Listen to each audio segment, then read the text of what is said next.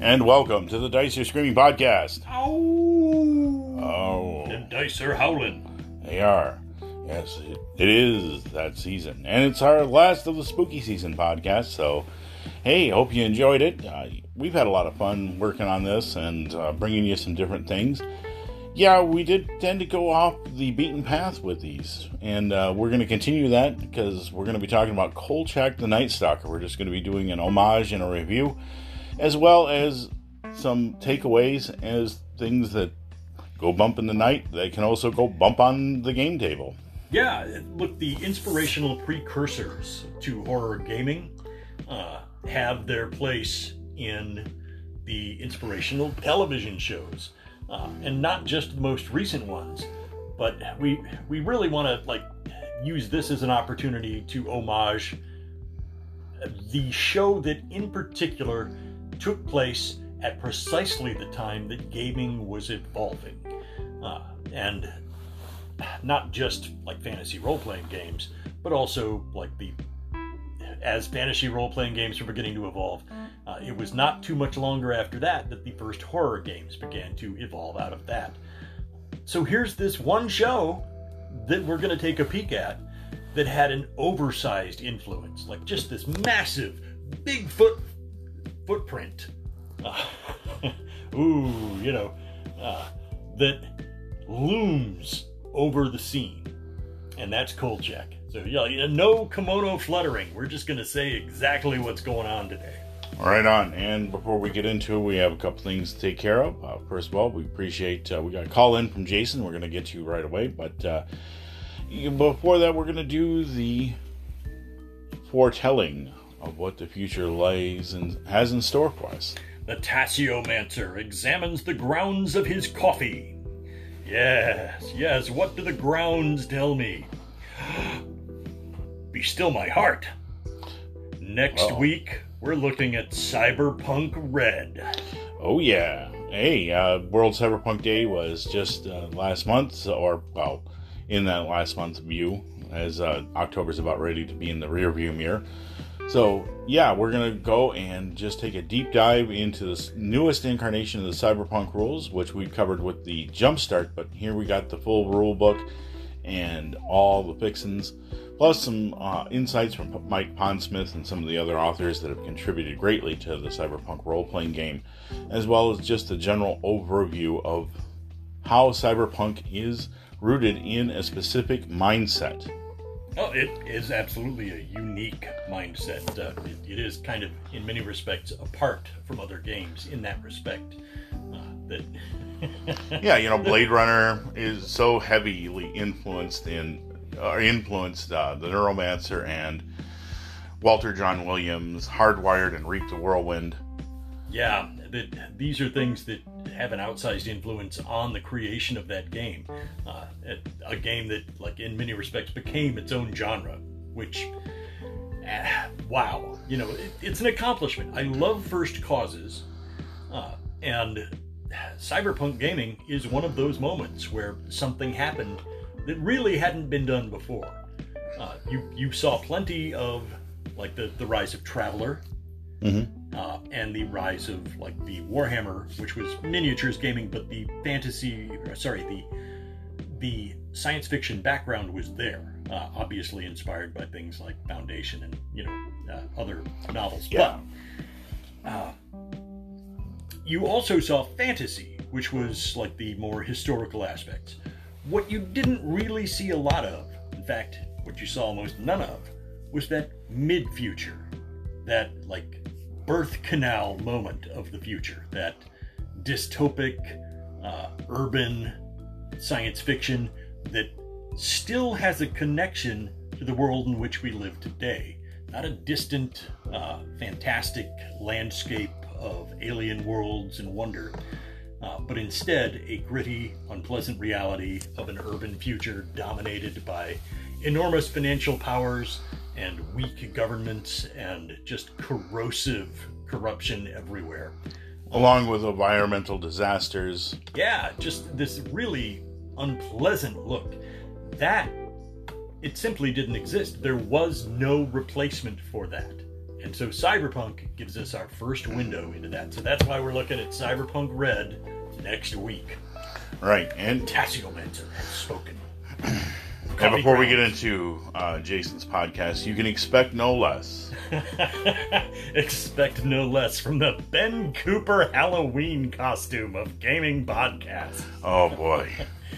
What was that, about $1.50? Yeah, it's cheap, and you're not going to be very proud of it. And maybe you'll wear it once, but you'll get the job done, I guess. Yeah, this is not going to make a pretty picture. All Oh, right. man. Look, not everybody's going to get that one, but the 70s kids will totally get that. I suggest just running a search string on that for your own comedy value. Okay? Yeah, if you don't get it, just Google Ben Cooper costumes. Yeah. Oh. It's so worth it. Oh, it's right up there with, like, People of Walmart. All right. Well, hey, we got a call in from Jason, so let's get to it. Take it away, Jason. Hey guys, just want to mention for your Kolchak show, I hope you mentioned Dan Curtis when we talked about him a little bit. He wasn't really involved in the TV show for Kolchak, although he, was responsible for the two movies, Night Stalker, Night Strangler. And of course, Dan Curtis did Dark Shadows, but Dan Curtis did a ton of TV movies, during the 70s. More than anybody, Dan Curtis was responsible for bringing horror to TV movies in the 70s. He did some great things. We have, of course, the Night Stalker things. We have the Norliss tapes. We have Turn of the Screw. We have Scream of the Wolf. We have the Trilogy of Terror. He directed Burnt Offerings, which I think that was a theater movie. Of course, he did Curse the Black Widow, one of my favorites. He just did a ton of great things, and these are all things you could take in mind for games, right? And he collaborated with Richard Matheson a lot, so hopefully you give Dan Curtis a little bit of love.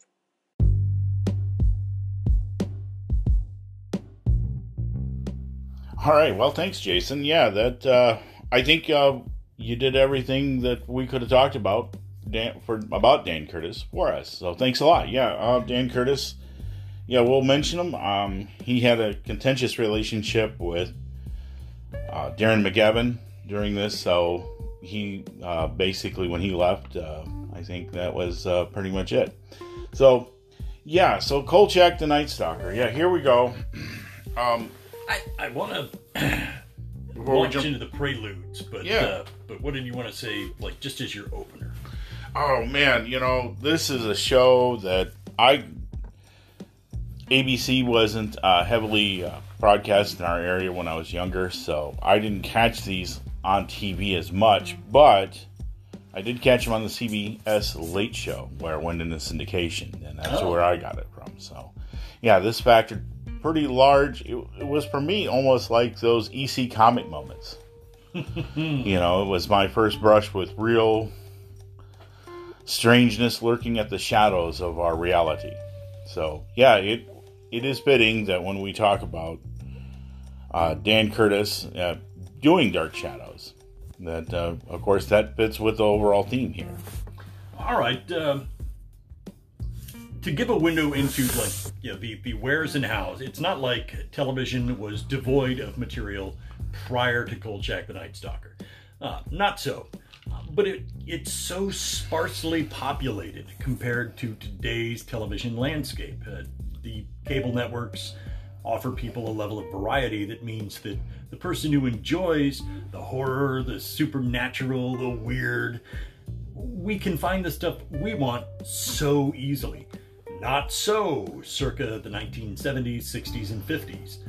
So to move back to first causes, and I can't devote a ton of time to these, I just want to reference Hitchcock Presents, which was Alfred Hitchcock's brief series that had the weird tales type vibe.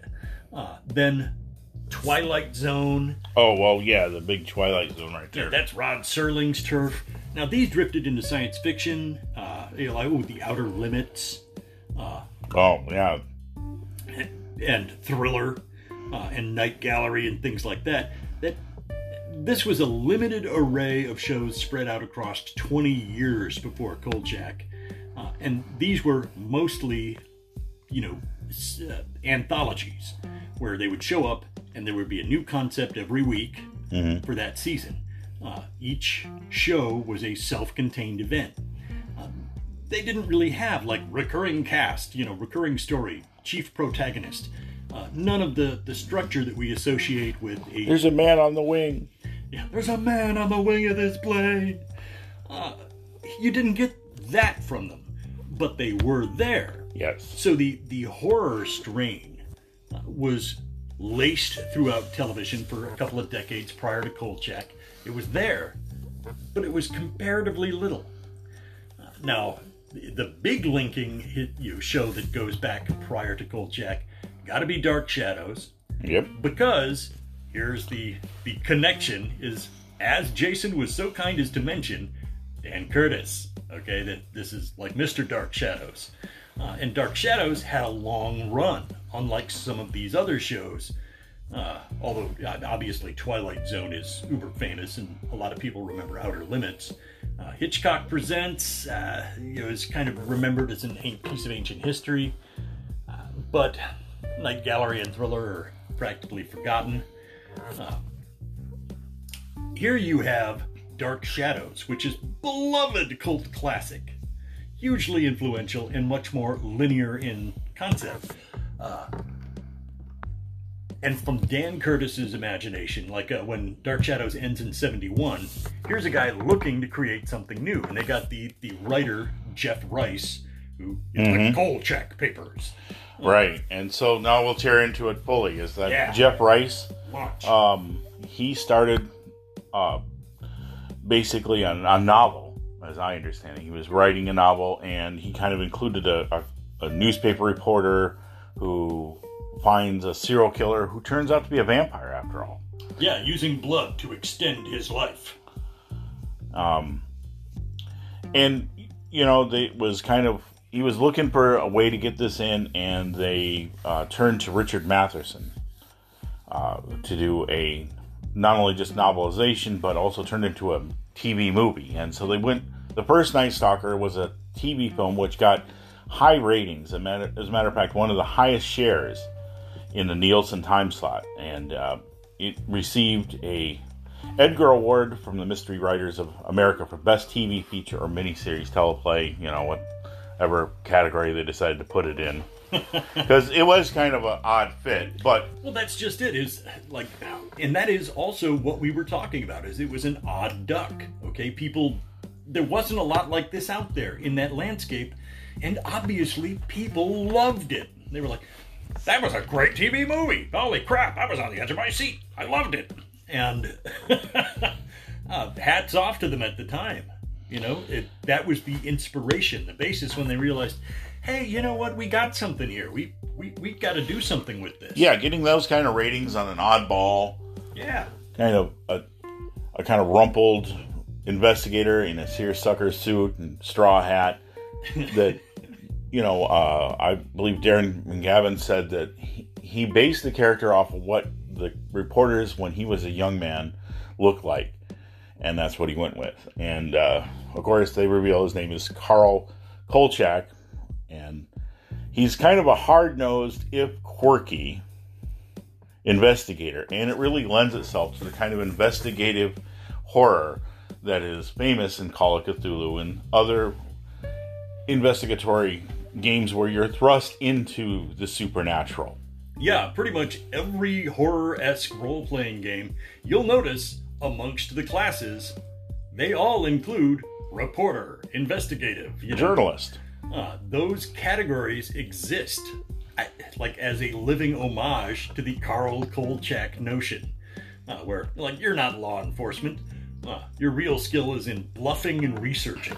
Yeah, and he was fast talking, kind of rumpled, and not really all together. Yeah, he's got that Columbo-esque kind of incisive wit. Yeah. And frustration, but, Columbo, of course, put people at ease where they would, take him very nonchalantly. And then as it turns out, he was putting things together that they hadn't quite realized because they underestimated him. The difference with Kolchak, of course, is that he was kind of brash and a little bit annoying and something of a con artist and a little bit of a weasel, but he got the job done and he was a true believer. Like, the people deserve to know.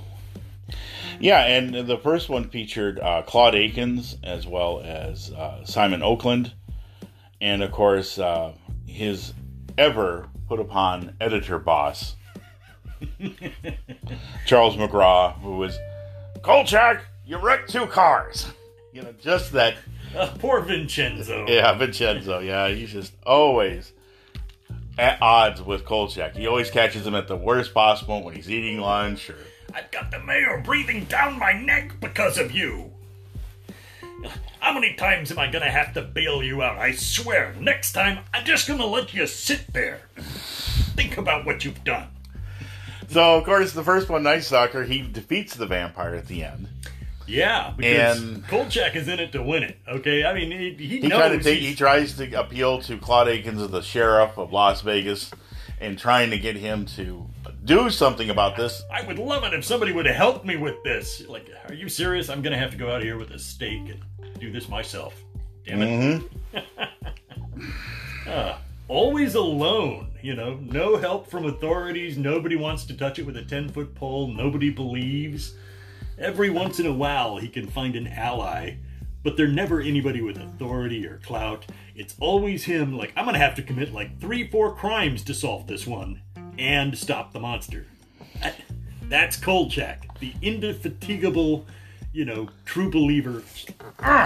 He doesn't want to believe in the weird stuff. No. But when it comes across, he's kind of a reluctant skeptic. He doesn't want to believe it, but then when it's presented to him and he sees it for himself. Here's a core difference between X-Files, okay, and Kolchak. In X-Files, you see a character, Fox Mulder, who has a true believer attitude and all of that, and wants to keep poking and prodding and finding. And he is nominally looking for the truth, but he frequently imposes his desired outcome over top of what they're investigating. Whereas Scully, on the other hand, was absolutely analytical. They split the Kolchak in 2 there, where you have one who is like the obsessive windmill tilting, investigator, and the other who is absolutely rooted in fact and truth and what can be measured and weighed and proven. In Kolchak, both exist in the same guy. A true believer that, hey, there are things out there we may not understand, but I want to know the details. I will find them out for myself. I will dig and I will root and I will question until I get answers. The truth is out there. Well, right, and we'll cover about the X-Files connection in a little bit, but that's a great lead into that, too. So let's put a pin on that one and revisit it. So, yeah, when it aired, it was in 72. Again, we just here, it said that the highest ratings of any television movie at that time. It was a 33.2% rating, which gave a 54 market share on the Nielsen ratings, which was phenomenal.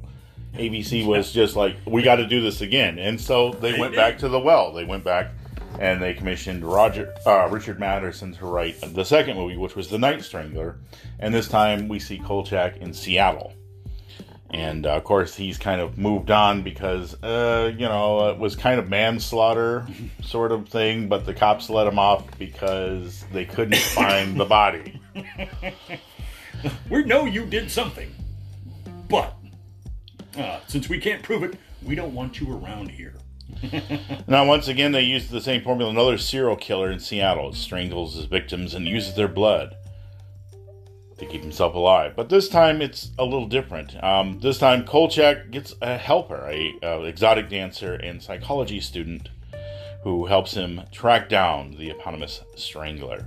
So, this was a little bit of a pull here, but bear with me. The fictitious use of the Seattle underground city was used for the setting of much of the movie's action, which didn't exist, but another game, Shadowrun, would pull the underground city into the Orc Underground, and this was where... This is why we're doing Kolchak specifically and not all the others, because there is so much gaming lore tucked into, like the people who became the game creators at the end of the 70s were absorbing this as kids. Okay, this is the material that inspired them, that like lit their imaginations on fire, and they harvested from these shows, and like very specifically from Kolchak, abundantly. Oh. Which is why we love it. I misspoke. It's Simon Oakland who played Kolchak's editor, Tony Vincenzo. Vincenzo, I'm sorry. Yeah, so it also had a different take on it because this movie also went back and had a former reporter that Kolchak finds the diaries of, that recalled the series of murders he investigated in the 30s. And so some of these scenes were shot back as after flashbacks and afterthoughts. Yeah. And preludes to some of the scenes. And how many times, let's remember, like the X-Files had a very similar episode where like the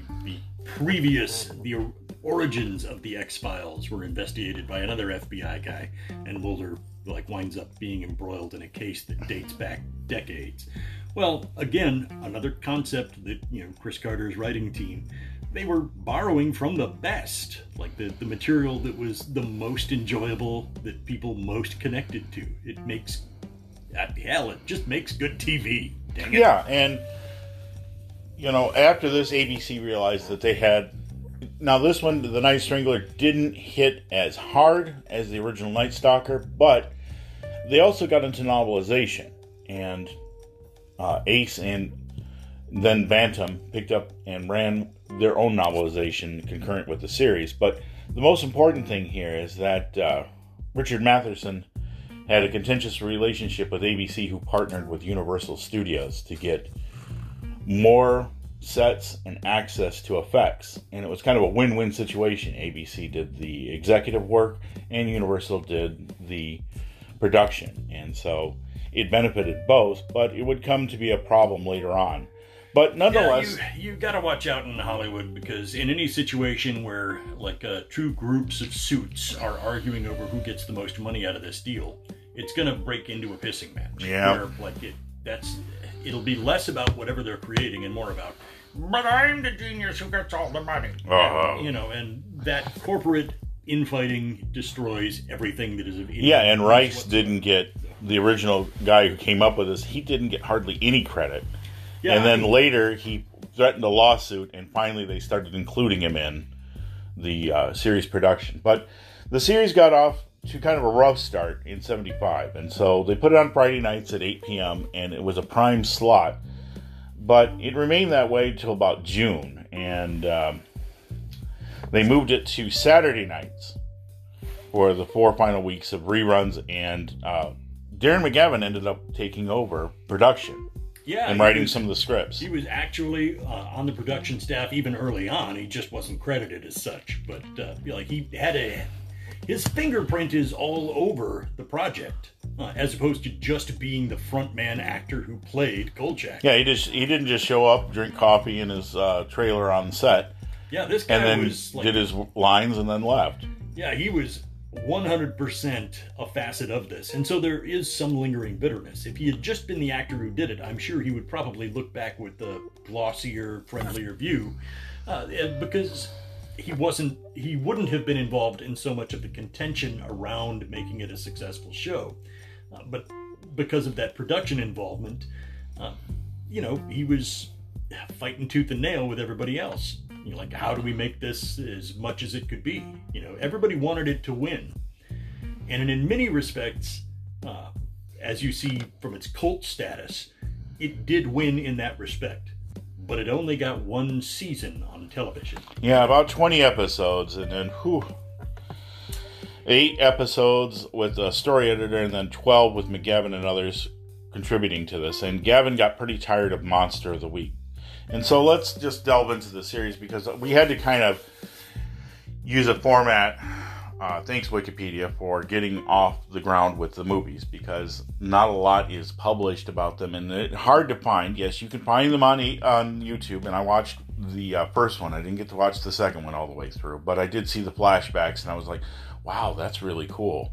Yeah, I've only seen one of the TV movies, the first, and I've watched the series, but...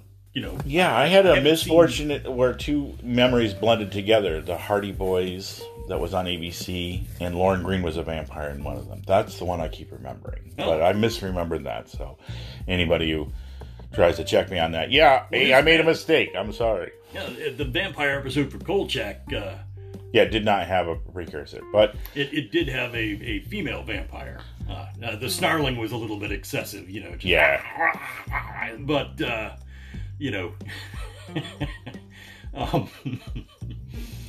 the circle of fire to entrap it. They revisited that right off the bat. So have another vampire, why not? They also went a werewolf on a cruise ship, which, hey, okay, you know what?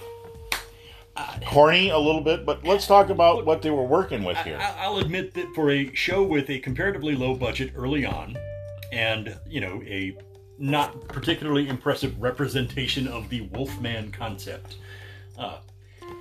putting it on a ship at sea by surprise. You got the guy who got bit sometime before he came here, and it's finally hit the time of the full moon, and they're out on the ocean. You're trapped in here with him. That was different, okay? I don't think I've ever seen Werewolf meets Love Boat. Okay? It had not been done, so I'm going to give him a nod there. Whether you like the quality of the special effects or not, the notions, the awkwardness, the strange locations and situations that they came up with were terrific.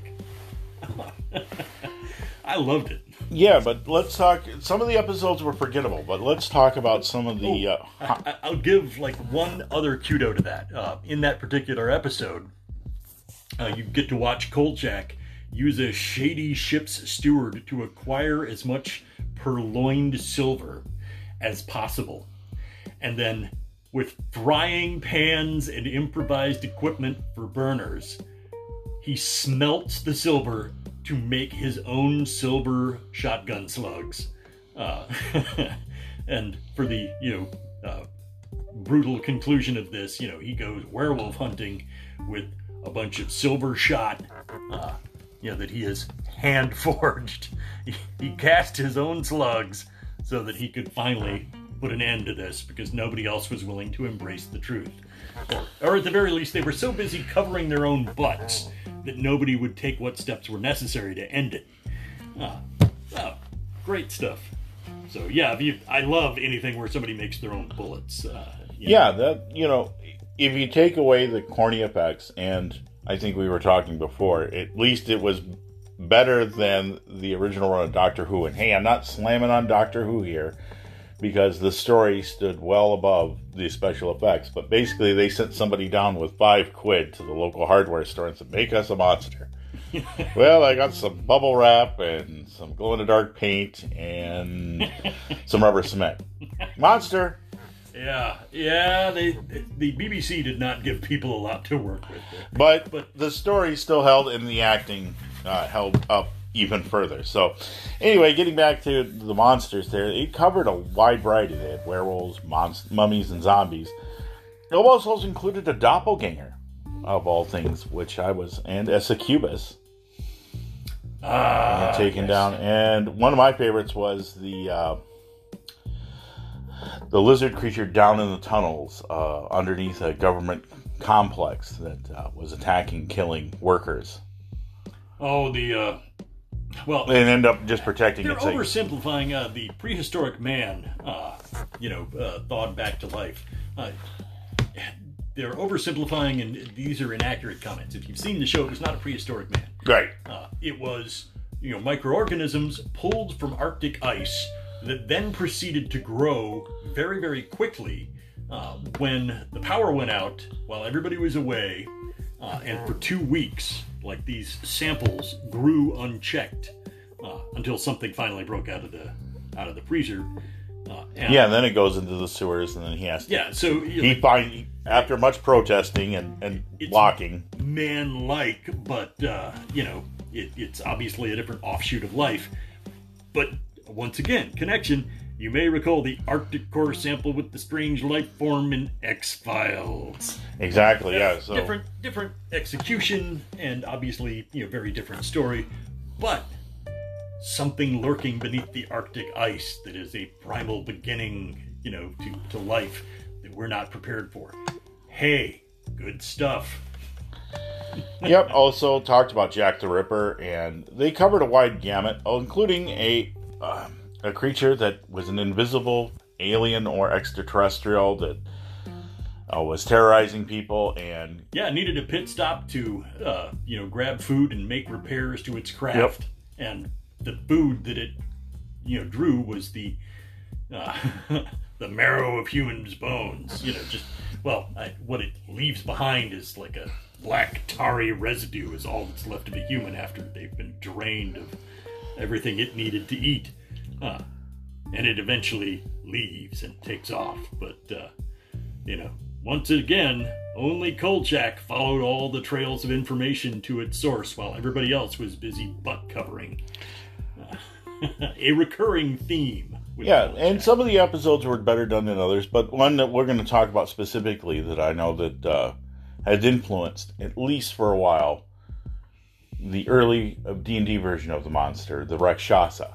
Yeah. One of the best episodes in my book, too. Okay. Yeah, the old, society journalist, the old Marm who covered all the society functions and kind of all the blue hair stuff in the paper, the Midnight Star in Chicago. It ends up taking her form because it believes that it's the most harmless person that he knows. In the show, the Rakshasa can read the minds of humans. And in reading the minds of others, it finds the image of who they trust. Who do they feel is a trustworthy and good person? Someone you care about, someone you look upon with favor. And that is what the Rakshasa appears as while it approaches, so that your guard is down. Yeah, and it takes poor Emily Crowell's form, and of course he doesn't want to shoot her. He's got the blessed crossbow from the Hindu priest who has come all this way to track it down and kill it. Yeah, an old servant of Brahma who has blessed the arrows of the crossbow and has made sure that they can, affect the execution of Rakshasa, which he's been hunting them his entire life, like 60 years, and now he's in his 80s, and he's got a little restaurant downtown, and fascinatingly, I thought it was particularly of note that he had covered it with the Hindu, or the original Hindu swastika, to ward off evil, which kept the Rakshasa at bay.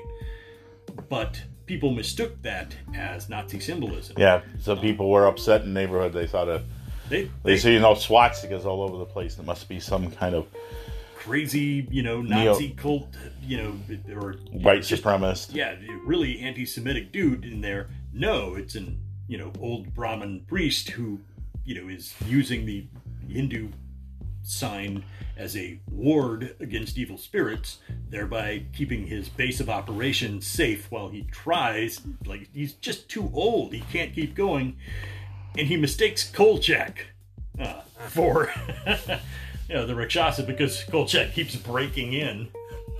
But when they make their peace, the old man finally hands the task over to the new guy. Here's the blessed arrows and here's the crossbow. You're going to have to do this because I'm too old and too weak to continue.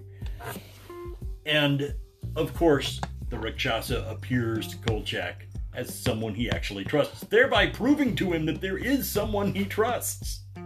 Yep. And even he was, cynical about it. I don't trust anybody. Oh, well, the Rakshasa knows better, Yeah, that's the one person that it could form from his memories, who he thinks is harmless and rather gentle. Yeah, this is somebody I think of as a good person who wouldn't do any harm. He likes puzzles and does the crosswords in the paper. Of course, he can't tell her ever. Yeah, he can't tell her. Aw, you trust me. You're like, well, I can't tell her that I trust her and think that highly of her because I would also, in the process, have to confess to having shot a blessed arrow right through her chest. Yeah. So that one, I think, as according to some of the lore, James Ward said that, that did factor in a lot of their inclusion of it, and they were putting together the monster. Blessed bolt that can slay a Rakshasa in first edition D&D. Yep, comes from that. And also the doppelganger, too, how it eliminated its targets, assumes their form, lives a while in their form, and then still finds another one or grows bored. Yeah, moves on. You know. And so that's another one that comes out there. And the succubus, of course, nobody should be surprised that,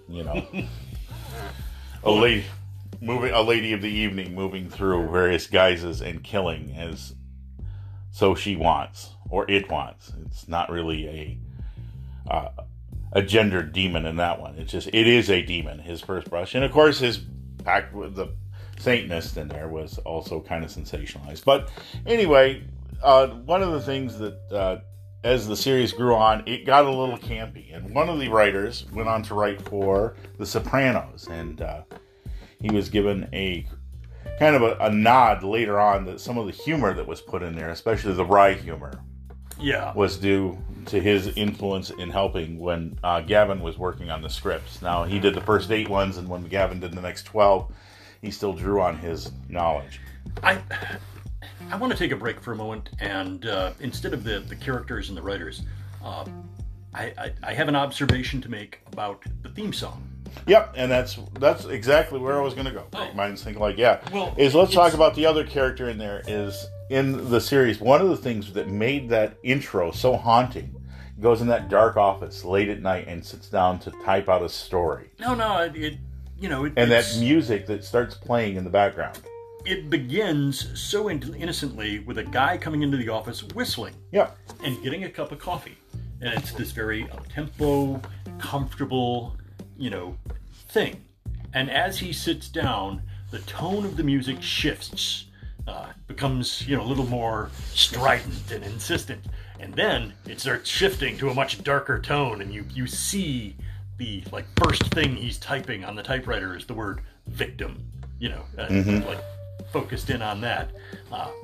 And the lighting changes as we're moving through this, and it the face becomes serious. And there he is, half shadowed, like a person between the world of the normal and the world of night and darkness and fear. And that wonderful shift of emphasis, starting off innocent and then working its way into darkness, is almost an allegory for the entire show. So it, in my opinion, may actually have been the most thematically appropriate opening music I have ever seen in 70s television.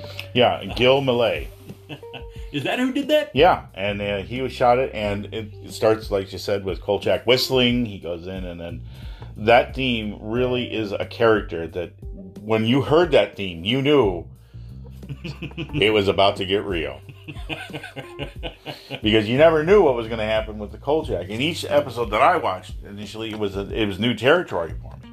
But each one, as it became, when in the syndication, you caught it again. I was like, oh yeah, I love this episode. Or the Android one is not my favorite. And then I liked parts of it. It's an early representation of the concept of AI, where here it is hunting for more knowledge.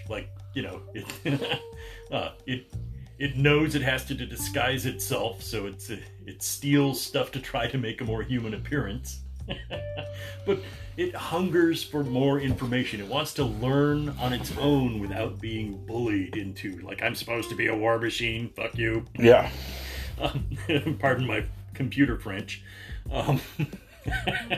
But it was a very, early examination of the concept of AI, like a robot becoming sentient, not necessarily like the archetypal killer robot that hates everything, but more like chaos in its wake because it doesn't want to be caught, it doesn't want to be captured, it doesn't want to be contained. It just wants to live. And honestly, isn't that all of us? Yeah, I mean, that's what he comes to. It comes to terms. It's not really hostile, but it's also it's experiences with humanity have colored it to be kind of adversarial at times because it knows that it has that happen. What do they call that? The uncertain valley effect. Well, it knows that its days are numbered. They're planning to wipe it and start over. Oh, right, but there's an anthropologist in Japan who called it the uncertain valley effect, where when they were introducing humanoid robots, that people have an aversion to them. And it's kind of a universal effect, why would we be feared of something that resembles us? Oh, true. All right. Yeah, you'll notice the negative response to the kind of dog-shaped robot with the head that was also capable of picking things up. Well, yeah, but this kind of one like a was mouse. specifically some of the People Sony didn't bot react that. well to that one. They found it creepy. Yeah, and they do, and it is creepy. But also the humanoid. I guess you're one of them then. Yes. I thought it was cool. Well, anything that doesn't react like a normal animal, but looks like one, sets off a lot of alarms. So that's part of the Uncertain Valley. But this was primarily humanoid. But anyway, when Sony had its little rollout back in the 90s of a prototype of every family will have this servant robot, and people just did not like it. The kind of spooked them, and just not very friendly. So, or user friendly. But anyway, getting back to the music there. I like the names for some of the theme songs. They have been, they are, and they will be. Very Lovecraftian there. Which I believe was also the title of one of the episodes. Yep.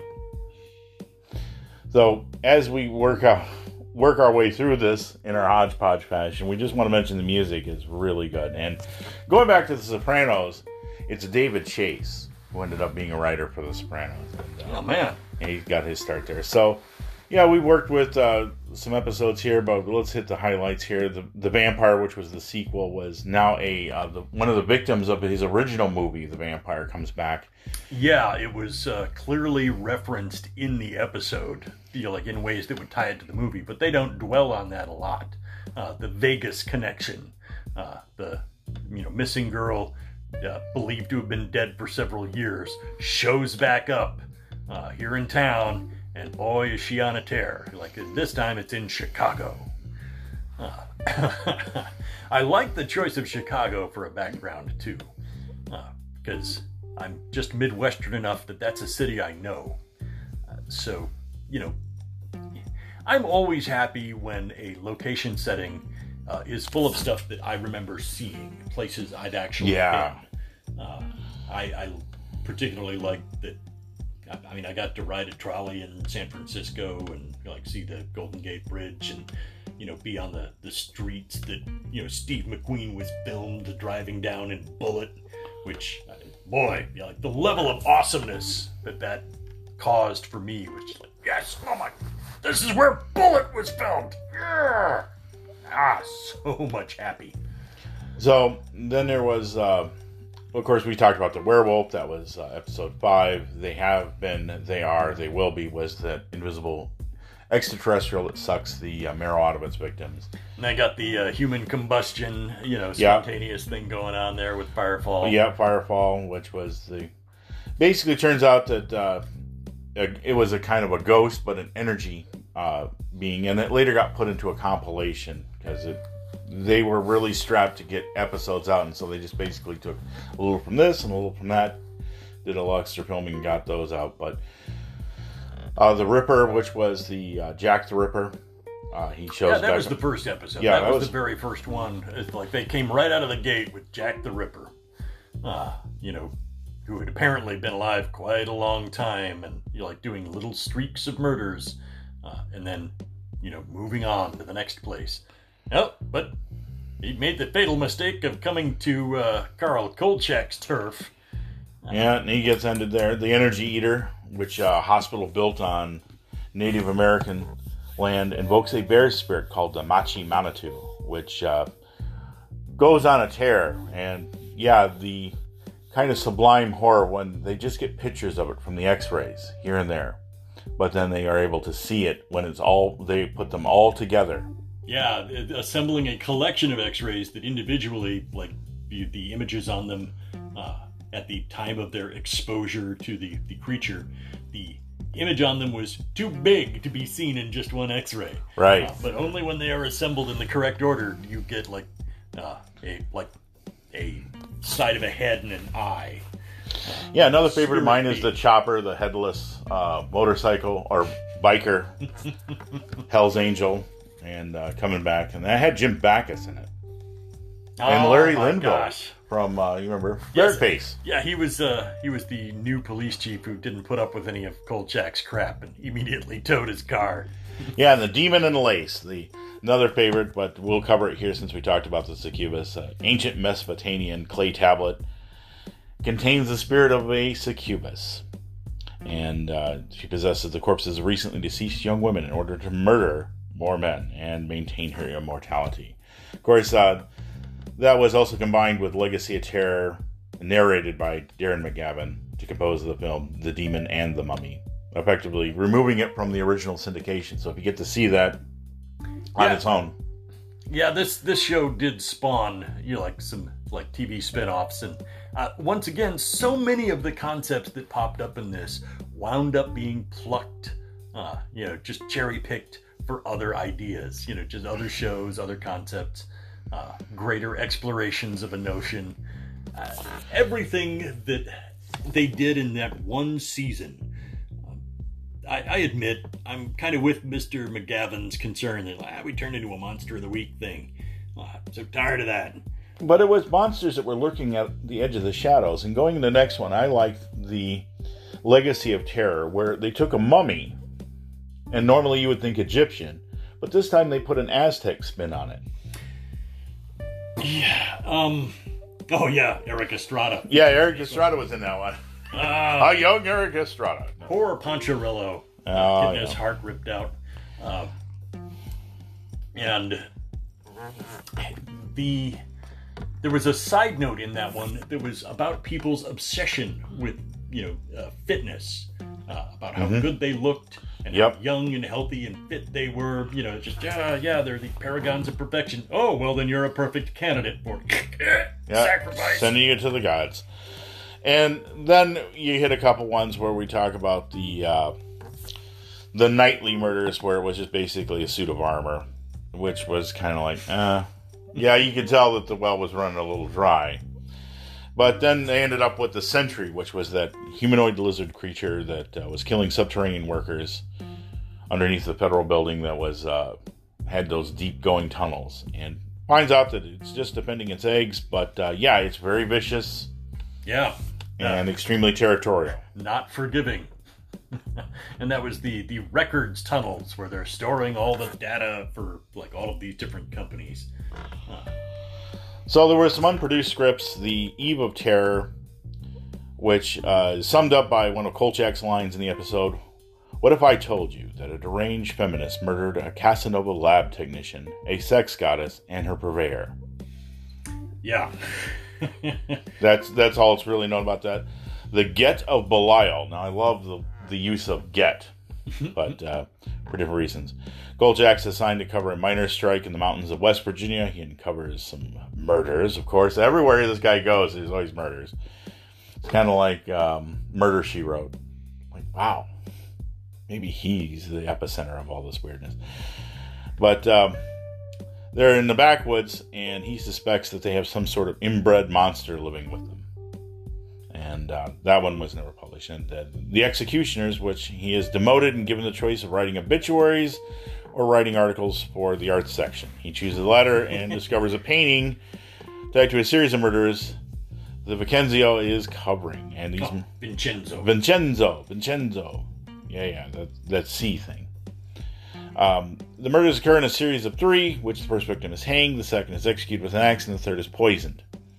And working with an art expert, he attempts to unravel who or what is behind these bizarre murders and what they have to do with the paintings, without alerting Vincenzo that he is working on the same story, trying to avoid the wrath of his editor, presumably. But those never really amounted to anything. They were just unpublished ones, which just little fragments are known about here and there. I'm pretty sure there's somebody that's got them on the interwebs, but I like just the little teasers about that. But now we're going to get to the legacy. Now, we talked about the X-Files, where Carter himself just straight up mentioned that. I mean, and they have this in Wikipedia articles about the history of the show for X-Files.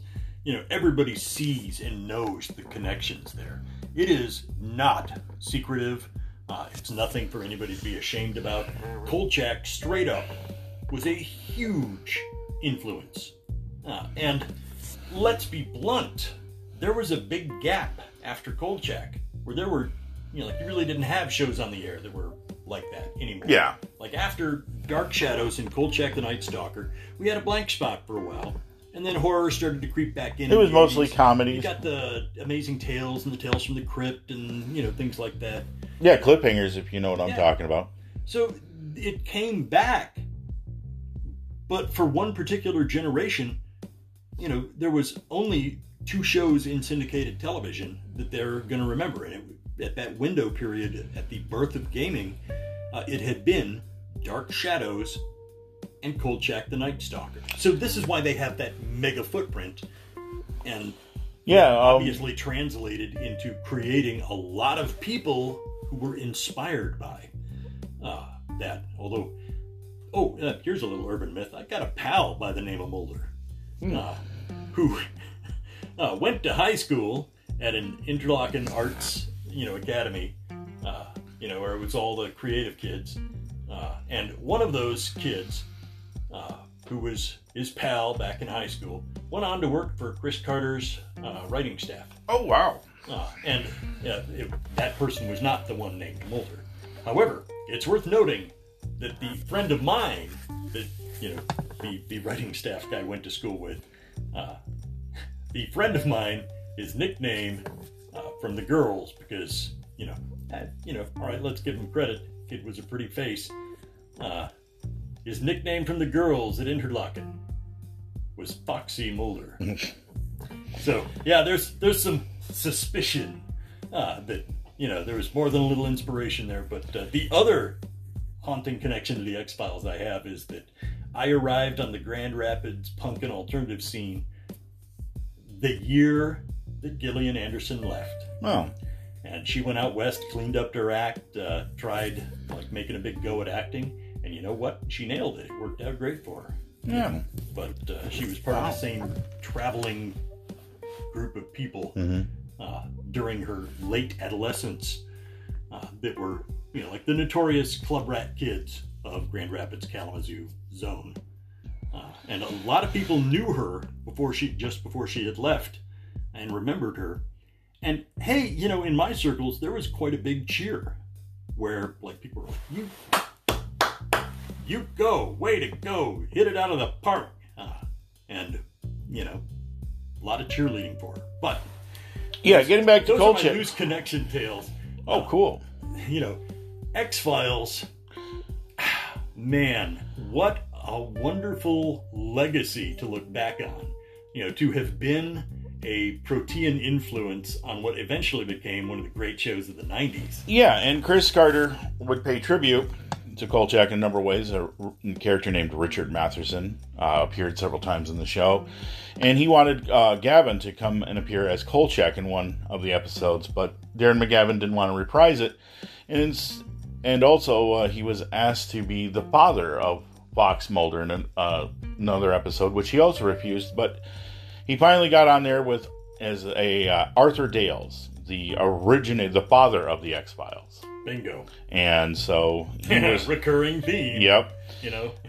And of course, we mentioned Gygax cited an episode. Jim Ward confirmed it that the Rakshasa from the Horror in the Heights was influential behind the Rakshasa getting included in the first Monster Manual. But the legacy that looms large of in the X-Files has its seeds. I mean, look, 20 episodes of a TV show influenced that many people and had that big of a cascade effect.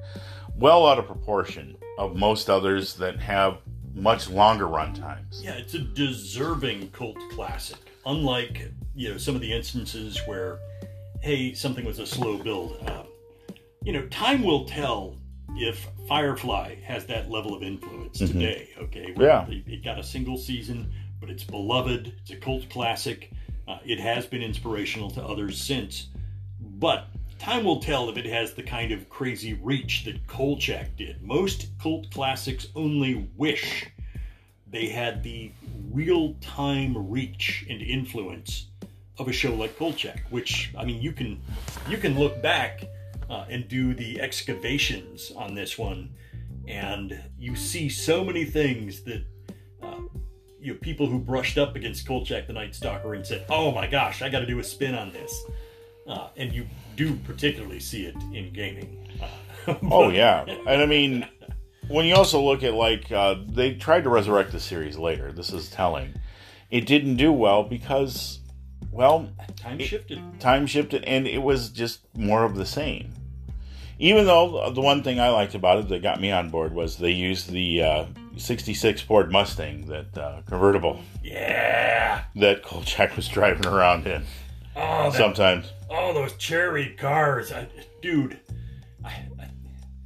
Whatever complaints about special effects I may have, okay? Yeah, but they had cheek. They pulled away from it, and then they went with the orange Ford Mustang, the 205 version, rather than the original 66. And I was like, really? Yeah, what's wrong with you people? The classic cars, which were not classic at the time, like the current cars of the late 60s and mid 70s that were visible in the show, that's almost worth the trip down memory lane itself. If you're not sold on anything else and you hate anything with terrible special effects, just watch the background. Look at some of those cars. They're just eye candy. Oh! I mean, I was just literally every episode, he'd be out on the town driving around location to location, and aside from his car, which I loved, so many of the other cars made me pause for a moment and go, yes! Well, it was the times, man. That's what you had. But yeah, it's a fascinating look back, and not as much forward as we like to do these days, but Kolchak deserves a full rendition, and who knows, by reminding people of it and reminding people to go back and have a peek at it, who knows what it may yet influence. Exactly. I think it will stand in its time. I don't think it needs to be remade. That's my personal feelings on it. And I think you hit the nail right on the head right off the bat, that there was a gap between the Twilight Zone and Night Gallery was more contemporary to its time as well, but there was a gap between the Outer Limits and Twilight Zone, and the Night Stalker filled that gap, and you wouldn't see anything until pretty much close to the X-Files. Yeah, after Dark Shadows, right? Yeah, that one show, you got 1 year of Kolchak. It didn't really kick off as a TV show until a few years after Dark Shadows had come to its close. But when it did, it occupied that space where those who were looking to stalk the night fantastic, this is where you went. And then it was gone. Title drop. Yeah, there you go. And honestly, in terms of not having been remade, not a great loss, because, who could do it better? It took almost 15, 16 years before the X-Files kicked off and people were ready. They were we're primed for a mystery, horror, monster, weirdness, alien, mishmash show that embraces all these crazy, weird concepts. And we're a lot more open to it now. Yeah, I would argue that people were open to it. It's just let's face it, the creative boneheads, the executives who claim that they're creative don't think you're ready for it. But the truth is, people are always ready for the ghost story, the spooky tale, something haunting, especially in our modern world. A lot of these monsters focused on existing in our modern world at the edges of our consciousness, literally in the dark shadows. And I think that sums it up pretty well for us. Yeah, you can watch the difference in approaches. Kolchak, it makes me pause for a moment. Here's what could have happened to Kolchak. Look at what happened to Battlestar Galactica Season 1 versus Season 2. Oh. Okay? Suddenly, you have a show where they're allowed to do some things, and they're given some creative leeway, and they're just taking a gamble on a crazy idea. Here's a wacky little notion, kids. And then, of course, it balloons, and every scrambling executive who wants to stick his fingers in this pie then proceeded to screw it up so badly that it had no hope of lasting beyond that. The difference between Season 1 and Season 2 is that painfully obvious. I'm glad Kolchak died when it did. Yeah. And it went down with dignity, okay? Poor costume ability aside, okay, because special effects were not that easy then. But they This gave it is a just darn, one of the best, darn most good. fun, most varied shows that 1970s ever produced. And it wasn't that we were naive then, Oh well, but admittedly we were. it hit hard and it was scary. It was spooky for the time. Even Yeah. today, there's tension. Oh, sure. Well filmed. Okay, they had some marvelous sequences that, if it didn't make the hairs on the back of your neck rise, you weren't watching right. I had a good time rewatching it several times over now. And every single time, like, there's tiny little nuances I pick up. Yeah. Little hints. Sometimes even in the names of locations where, like, they're dropping in a little... Well, you see Larry Linville as the cop, and I mean, just wow. Oh, Jamie Farr Yeah. as the frustrated high school teacher that Kolchak has to go to because all the university people have been shut up by the big oil company that has like put out the word, nobody talk about this. All the experts are working for us. They will not talk to press people. So he finds a high school, teacher who is an expert in like archaeology and human bones and things like that. And Jamie Farr, Klinger from MASH, lots of wonderful cameos for classic actors there. Yeah, but that's, they circulated quite a bit. Oh, So, yeah. All right. Well, hey, that'll do it for us. We hope you enjoyed this rant. Again, you escaped the gaze of the arcane eye only by the barest of measures. Yes. The arcane eye is not. But it is always out there. But it's out there. Could happen at any moment. You don't know. It knows what you did last summer. And so, that'll do it for us. We hope you enjoyed it. And if you did, download that Anchor app. Give us a follow. And favorite us. And you can get updates when we release the episodes before we post them up on the interwebs on our usual sites at the Dice Are Screaming Facebook page. You can join the group there and get updates and comment and interact with all our wacky fans who are just great, and we love you all. Thank you for all the support you've given us. This has been a great year for us, and as we end up the spooky season and we're starting to do some stuff, we hope to bring you some merchandise and give out some rewards to our sponsors. So I'll be looking for that. And we'll keep plugging away, and as always, may the dice always roll in your favor. We're out. See ya.